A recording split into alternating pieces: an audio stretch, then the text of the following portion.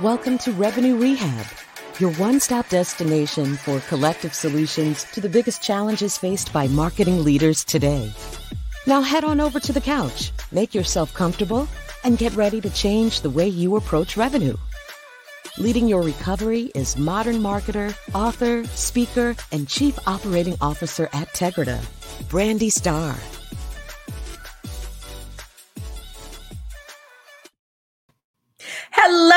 Hello, and welcome to another episode of Revenue Rehab. I am your host, Brandy Starr, and we have another amazing episode for you today. I am joined by Dwayne Dufault. Dwayne is a college dropout construction worker who made a complete shift in life over a decade ago to be home for the kids. Dwayne has sold just about everything from newspapers, toilets and flooring, to printers door-to-door, SMB SaaS, mid-market, and all the way up to Fortune 100 enterprise software. You name it, Dwayne has sold it, sold into it, or helped someone sell it. Dwayne, welcome to Revenue Rehab. Your session begins now. Thanks for the intro.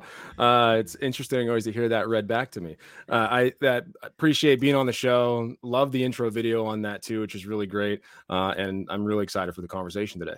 Awesome. Yes, I am excited to talk to you. I know your intro is one of the most unique, which is always fun for me to get something different. Yeah.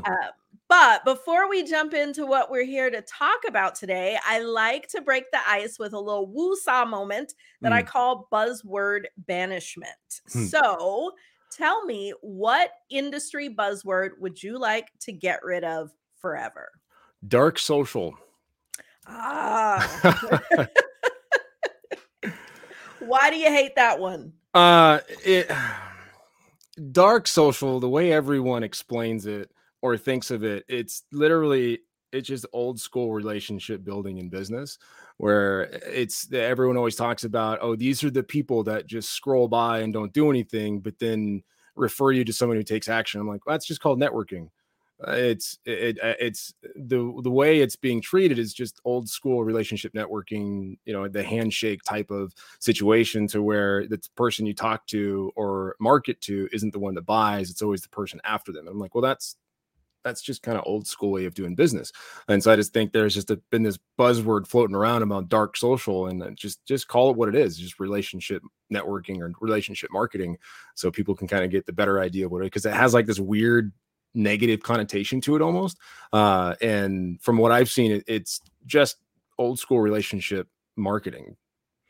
Yeah, and it's funny because, anytime I hear like dark funnel, dark social, I think of dark web, which is where all of like the criminals are. Like, are we hiring a hitman? Or I watch a lot of crime drama TV. So I'm like, dark social is where you go to get a hitman. Like, why, what does that have to do with marketing? But you are right in that it's the people we can't track. And I think because everything now is so focused on tracking and metrics that anything that falls outside of that is like, woo, like this is the dark, like we got to solve for the dark funnel. And it's like, I'm all for measurement. It's important, but you can't measure everything. Yeah. And it's like, when we look at dark social or organic traffic on websites and that type of stuff, it's all tides raise ships type of scenario, where if you're doing your job correctly and effectively, then all parts of the funnel should increase by a certain amount. Some of it's unmeasurable, like it's really hard to measure organic, just like it is on, this quote unquote dark social. It's like if you're doing the work and making the connections and being consistent with your market and your audience, then everything's going to go up. And so the dark social thing, it's just, it makes it feel wrong to a certain extent. So hopefully we can kind of get out of that phase as an industry. I am with you there. So now that we've gotten that off our chest, tell me, what brings you to Revenue Rehab today? Well, one of the conversations I find myself having a lot is, we still, in our industry, whether it's software or retail or transactional type of sales, there's still this big issue where we have all these siloed perspectives and activities between departments. where we talk about being one company and one brand, but in reality, there's still that friction between sales and marketing, and then sales and customer success, and then product is kind of just sitting in between everything, where no one's really focusing on the customer journey. And then you end up having marketing teams that are optimizing for KPIs that don't really make sense to the customer, because they're getting compensated or being measured on just form submits, or, their definition of MQLs. And then sales is measured on something else, but then they don't really get the support they need from marketing to hit some of those numbers. And they're forced to do, cold outbound type of stuff that's not really effective in their market. In some markets it is.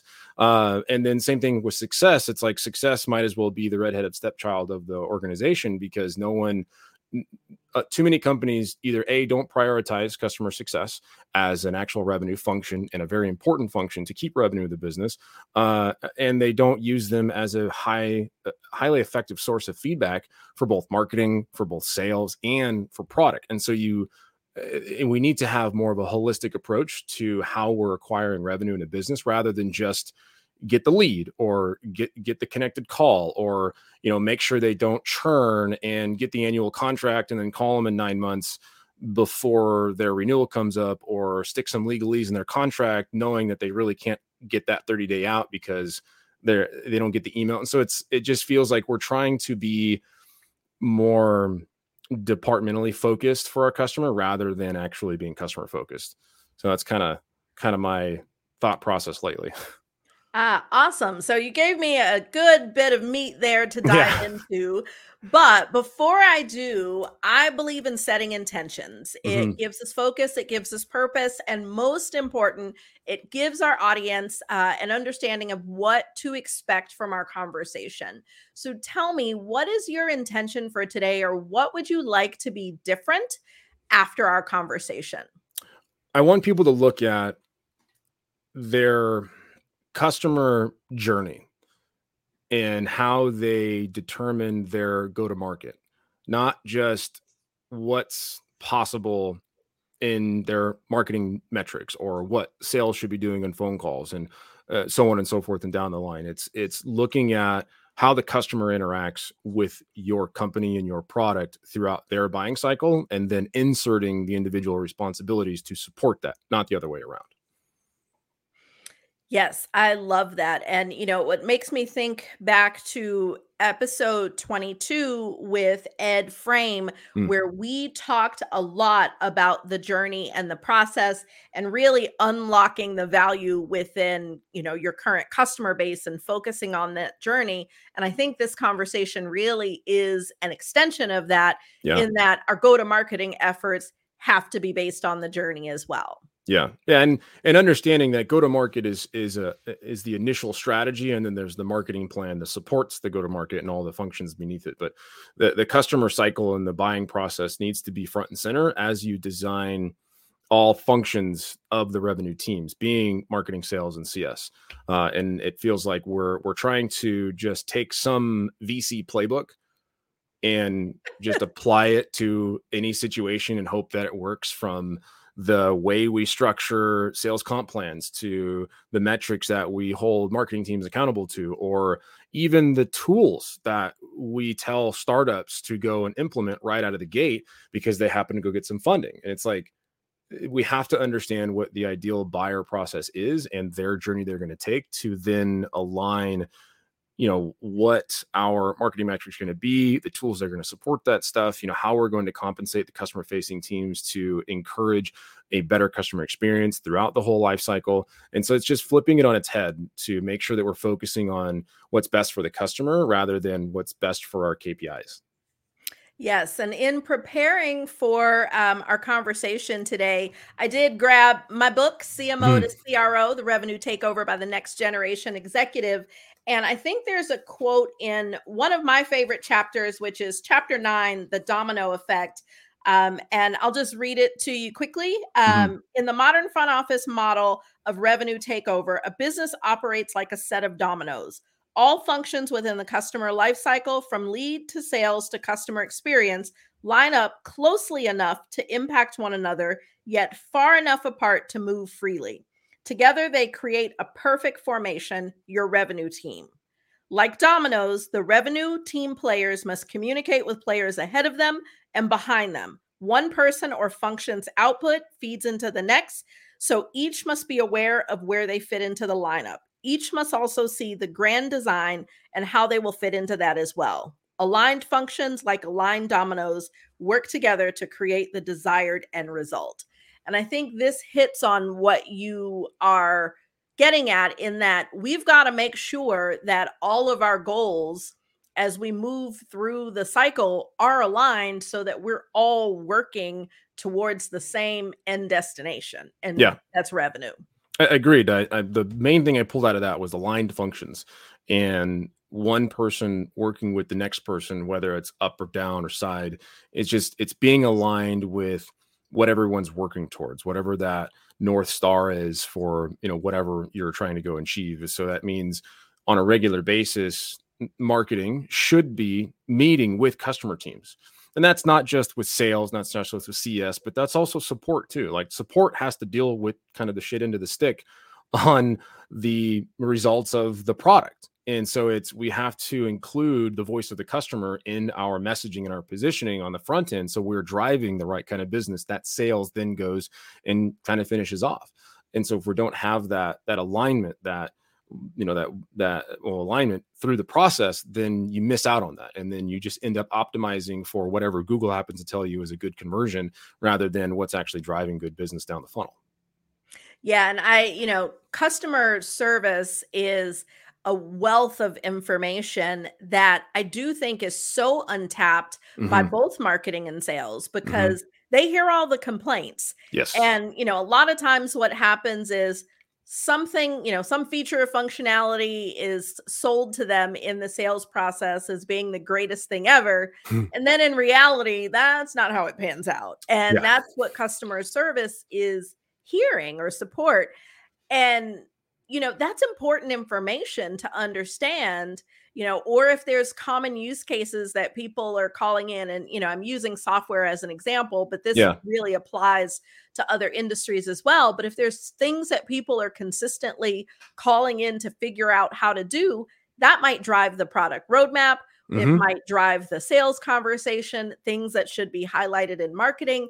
And I do think that this really is a missed place. I know one of my previous guests challenged us to listen in to sales conversations, to really hear how people are talking about the product.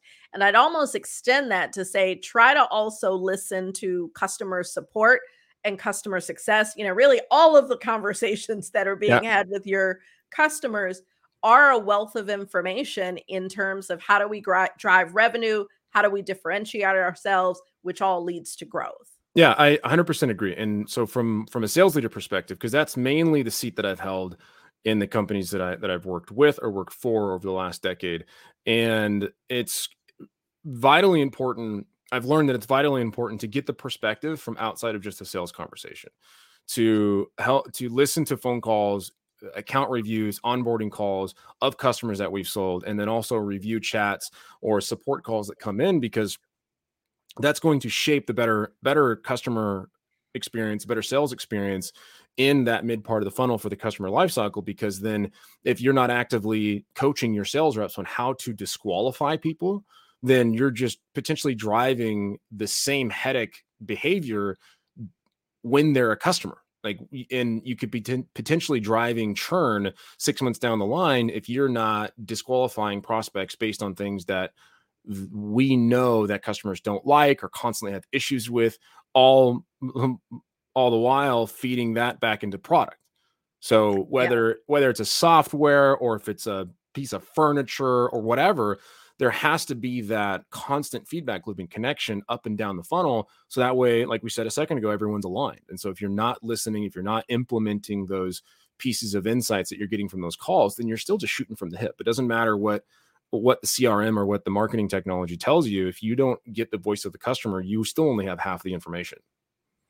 Yes. And a few weeks ago, in episode 23, I talked to Helen Baptiste about leading all of the revenue teams. And, one of the main reasons that Helen, or one of the main reasons I wanted to talk to Helen, is because she leads all of revenue. And one of the challenges that I've seen in actually achieving what you're saying is you have multiple leaders. You have someone who is leading marketing, and they have their incentives and their, perspective on how we grow. We've got someone leading sales. Like, you have all these leaders with their own agendas, making it more difficult to break down the silos to actually create alignment.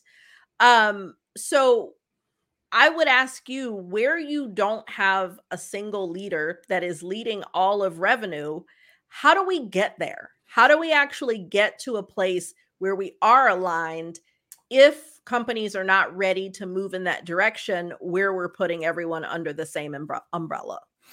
And that's a really tough thing to just kind of put a blanket statement on, because so much of revenue alignment is dependent on your type of buyer. Like, what is your ideal buyer? What's the market you're selling into? What is their buying behavior? What is their buying potential? And how do they interact with your product? Because if you're selling into, like, let's just say you're selling into a high ACV, so a high contract value technology company where the purchaser, the decision maker, is a CTO. Versus if you're selling into the blue collar industry and your ideal persona happens to be a mid-market owner of a landscaping company, your revenue acquisition process is going to be vastly different. But all too often, I see the same framework applied to those types of situations. And then you reach uncertainty and pain. So first off, you have to understand your buyer, you have to understand your market. Secondly, you have to understand what is the acquisition process for your product, right? Like, is your product easy to understand? Can people get into it? Can they use it? Whether it's a piece of software or if it's a physical product, how is the actual interaction and functionality of your product? And then what is the ongoing maintenance of your product? Again, if it's service or software, it doesn't matter. If it's easy to consume, if it's hard, if there's a lot of doodads, a lot of settings, constant manipulation of the tool. Because once you get an understanding of how those three primary functions are, then you can go back to the drawing board and look at where you need to align in order to encourage each step of the buyer in their process based on marketing, sales, or CS. Because you can't hold marketing to the same type of KPIs that you would in either one of those scenarios and expect success to happen. Same thing for sales. Like, you can't have an SDR, you can't have one of those traditional SDR to AE relationships in an SMB trial-driven software company, because you're going to be spending way too much money on cost of acquisition. The sales cycle inside of the trial is going to be way too long, and it's going to be overwhelming for the buyer, potentially, depending on the outreach that is happening between the sales reps. And so you have to align yourself with who you're selling and what you're selling before you can align anything. And then to add to that, there's this recent conversation in the sales world of removing commissions from sales teams' comp plans and just paying them where their OT is, because the argument is pay sales the same way everyone else is paid. It's like, well, people in sales are there to control more of their income. And if that's the argument, why don't we incentivize the other departments based on how we need to align to acquire revenue? Like, not having marketing teams have some type of quarterly incentive that gives them additional money for achieving goals is besides me. Like, how are we expecting human nature to go in the direction we want it to do if we're not incentivizing the behavior we're pushing them to do? Right. And then we continue to increase their not quotas, but in marketing, their requirements, the KPIs, the benchmarks are supposed to constantly increasing them, but then they're still making the same amount of money. It's like, well, let's level set a little bit and talk about how we can actually align our human nature, our interests, and our outcomes around revenue to where when we achieve the revenue targets, they benefit from it. Because then guess what's going to happen next time? They're going to work harder, right? So I think it just a top-down audit from how are we focusing in the very beginning to how are we then rewarding and compensating the people doing the work. Long-winded answer, but no, and I agree wholeheartedly. And I honestly think that those fundamentals of the job itself is where things are broken. Because you're right. If you took away commission, like, salespeople are money motivated. Like they are competitive. They have that drive, and I'm being stereotypical here, but they are like the people that want to stick their chest out and say, I'm the best. Yeah. And you want those people. You want those ones to work hard. And so you can't take that away. But I do like your idea of really flipping that and saying, let's not take away commission because that's what drives those people. But let's figure out, how do we measure and incent people to exhibit the behavior that we want them to exhibit? Yeah. Well, even on the marketing side, I had a really interesting conversation with a VP of engineering a couple weeks ago, where traditionally in engineering, and I love engineers and product people, they are a wonderful type of breed of individuals because they're very logical and black and white. It's great. And he's sick and tired of the only leverage to incentivize engineers and product people as to firing them, because it's all about major salaries. It's like, well, what if we were able to find KPIs and measurables for engineer and product people to give them quarterly bonuses as well? Like measured on bugs fixed or releases without bugs or hitting timelines or, UI design release dates. There's a way to incentivize teams to rally around the primary KPI, which is revenue, and make sure that we're all aligned and on track. Because I've been a part of multiple organizations to where revenue isn't even reported to the engineers. And so they don't know what the results are of the work they've been doing for the last 6 months on this big release. And so it's interesting. Some of the mindset is to remove variable and to just level set everyone. I was like, well, that's, there was a nation some years ago that tried to do that. That was, they knocked down a wall for that whole thing. And it's instead like go the other route and incentivize people, but with money, for their success and their hard work and their efforts and reaching that stuff across the whole company. Yeah, I can think of, so I've been in marketing, 22 years now. And early in my career, I've only ever had one company where as a marketer, I had a direct incentive to my performance efforts. And I had counterparts that we all marketed different things. And I can say that we all fundamentally worked differently. Like we broke down our own barriers. Because if I was incented on MQLs, that was still, that period where MQLs were a thing, but my real bonus was based on conversion from NQL to opportunity. Yeah. And so for me, I had to figure out how to make sure that number was high. Like I knew how to control driving leads. Like that's what I had done my entire career. I knew I kicked ass at that. Yeah. But when it came to how do I make sure those convert into opportunities, at that point, I had no understanding of what even happened after I lobbed those leads over the fence. Yeah. So I had to take it upon myself to not only figure out what they did, but to understand what they cared about and what they were incented for, so that when I lobbed them over the fence, they'd accept them and they'd become opportunities and I'd get my bonus. Yeah. And so without leadership, without policy changes, without any of those things, myself and my marketing counterparts, at least the ones I worked closely with, we were all doing the same thing. We were all chipping away at the silos, because if we didn't, that meant we weren't getting bonused. Yeah.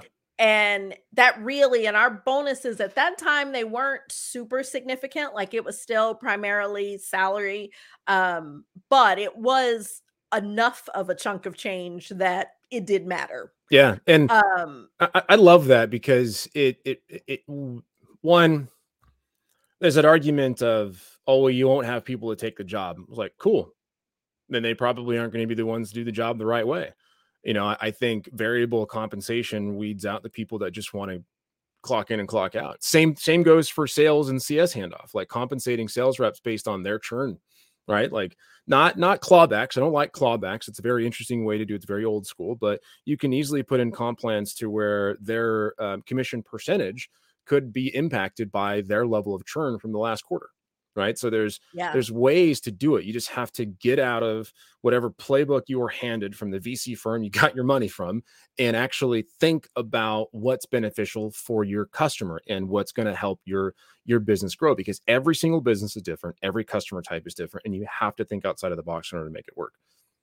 Yeah, and we experience that. I mean, we're obviously a small company, but we initially had more than just those people who were in the role of sales. The role most similar to account management for us also received commission. And it was great for attracting people with high drive and those sorts of things. But when we really started to look at it, we recognized that we actually were incenting behaviors that we didn't want from that team. And there was, this huge focus. And I mean, not that anybody was like making poor decisions to drive commission, but if you think about where you spend your time day to day, they were spending time on the things that directly tied to how much they'd make on commission. Yeah.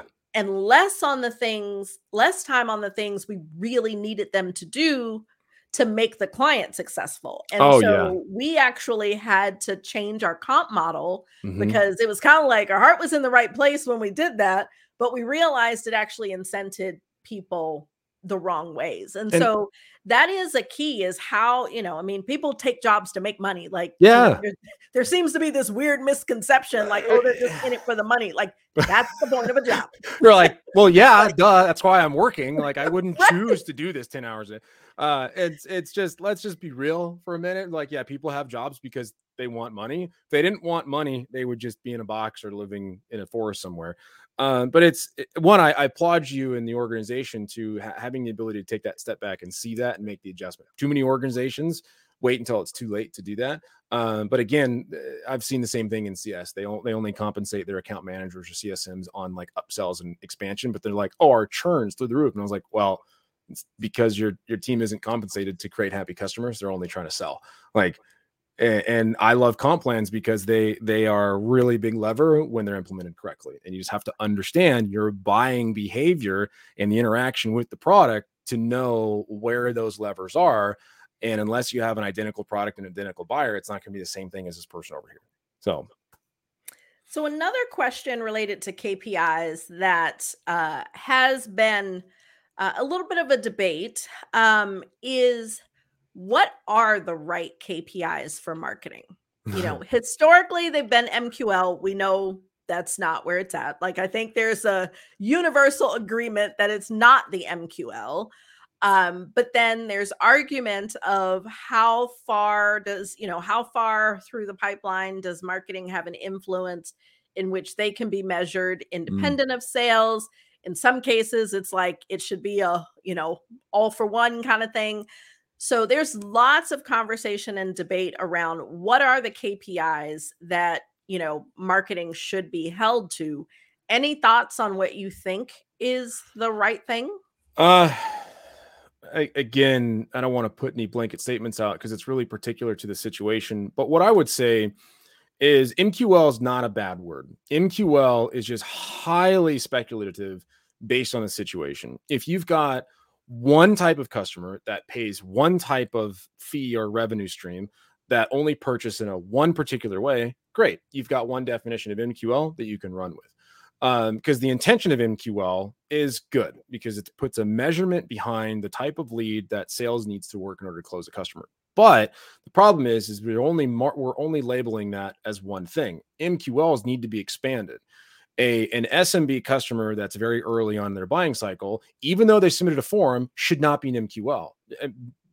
I'll take that. Let me step back. If that's not a good MQL for your business, but then to the same thing, if it's a high ACV, high contract, enterprise type customer, and they submit that form, like it should have been an MQL earlier on in the buying cycle. So we have to adjust our definitions of MQL in order for that to be a measurable thing for marketing, because it is hard to measure non-measurable things for marketing because then you get into specifics, because then you're like, okay, now we have to take into account all of our social media. We have to take into account the rise and fall of organic. We have to take into account, how are we performing to budget when it comes to paid, and how are we converting across all the different paid channels? And because then there's just way too many things to try to measure in order to hit one specific KPI.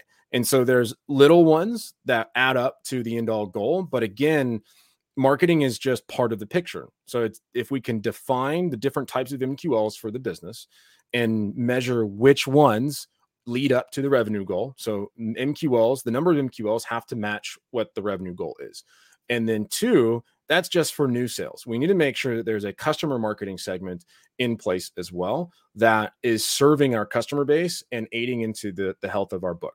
So we can't just compensate marketing on net new business. We need to make sure that they're included into the rise and fall of our existing revenue stream. So again, I wouldn't blanket statement anything, but I just need to make sure that companies, when they're compensating on MQLs or anything like that, you just need to make sure that your definitions match what leads to revenue. And you can argue of, okay, no, we need to compensate marketing on opportunities or PQLs, right? If you're in a PLG type company.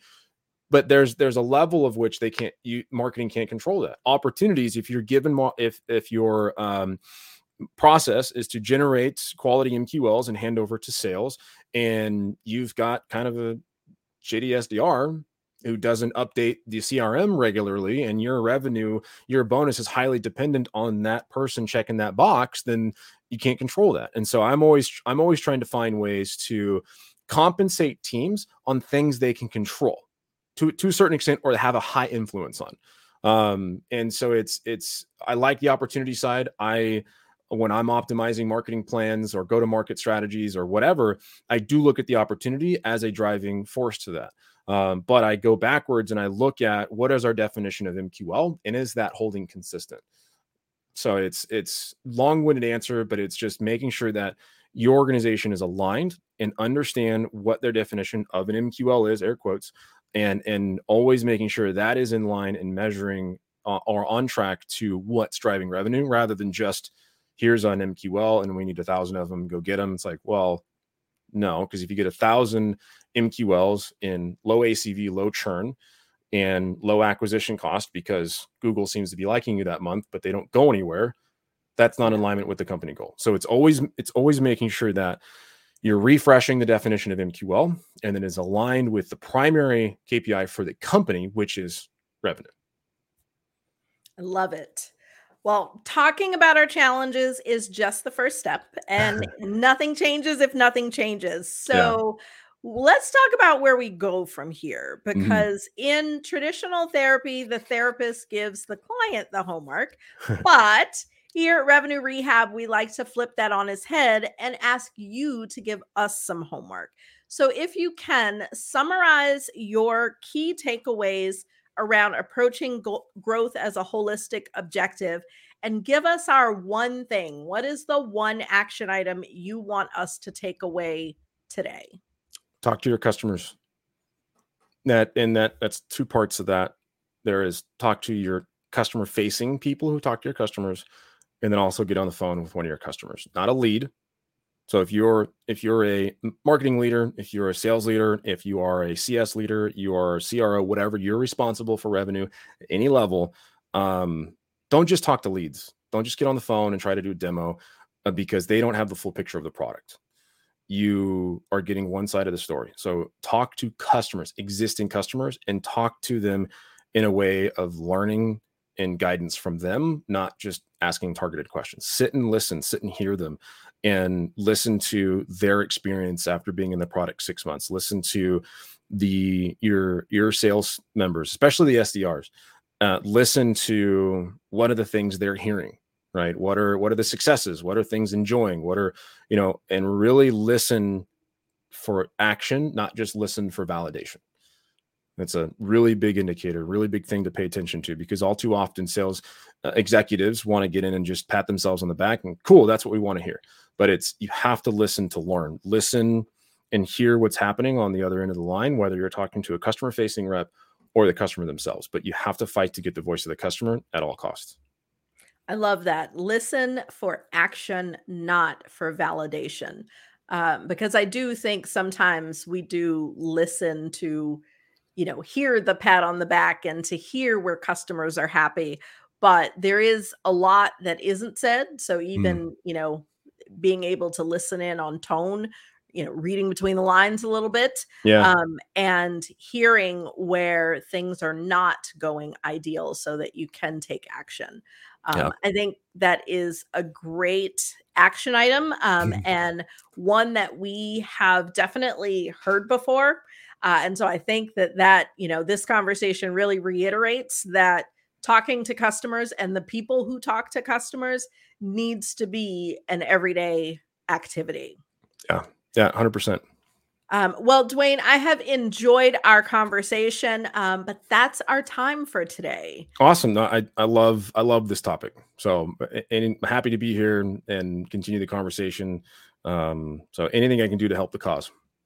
Well, definitely. And before we go, tell our audience how they can connect with you. And I heard that you've also got a podcast. So I'd love to have you share more about that. Yeah. So I like to think I'm more active on LinkedIn. So it's just my name, Dwayne Default on LinkedIn. I've on the different socials under the same name between like Twitter and TikTok even. But my podcast is the Selling SaaS Podcast. And so it is focused, primarily around software sales and growth and success, but we really break into a few primary categories of sales leadership, talking about holistic growth, what we're talking about here, and bringing in specific tactics for revenue acquisition, whether it's in sales or it's in CS. So we really try to stick to those three primary categories. Awesome. Well, thank you so much for joining me today. And thank everyone for listening in. I hope you have enjoyed my conversation with Dwayne. I can't believe we're at the end already. Yeah. See you next time. You've been listening to Revenue Rehab with your host, Brandy Starr. Your session is now over, but the learning has just begun. Join our mailing list and catch up on all our shows at revenuerehab.live. We're also on Twitter and Instagram at Revenue Rehab. This concludes this week's session. We'll see you next week.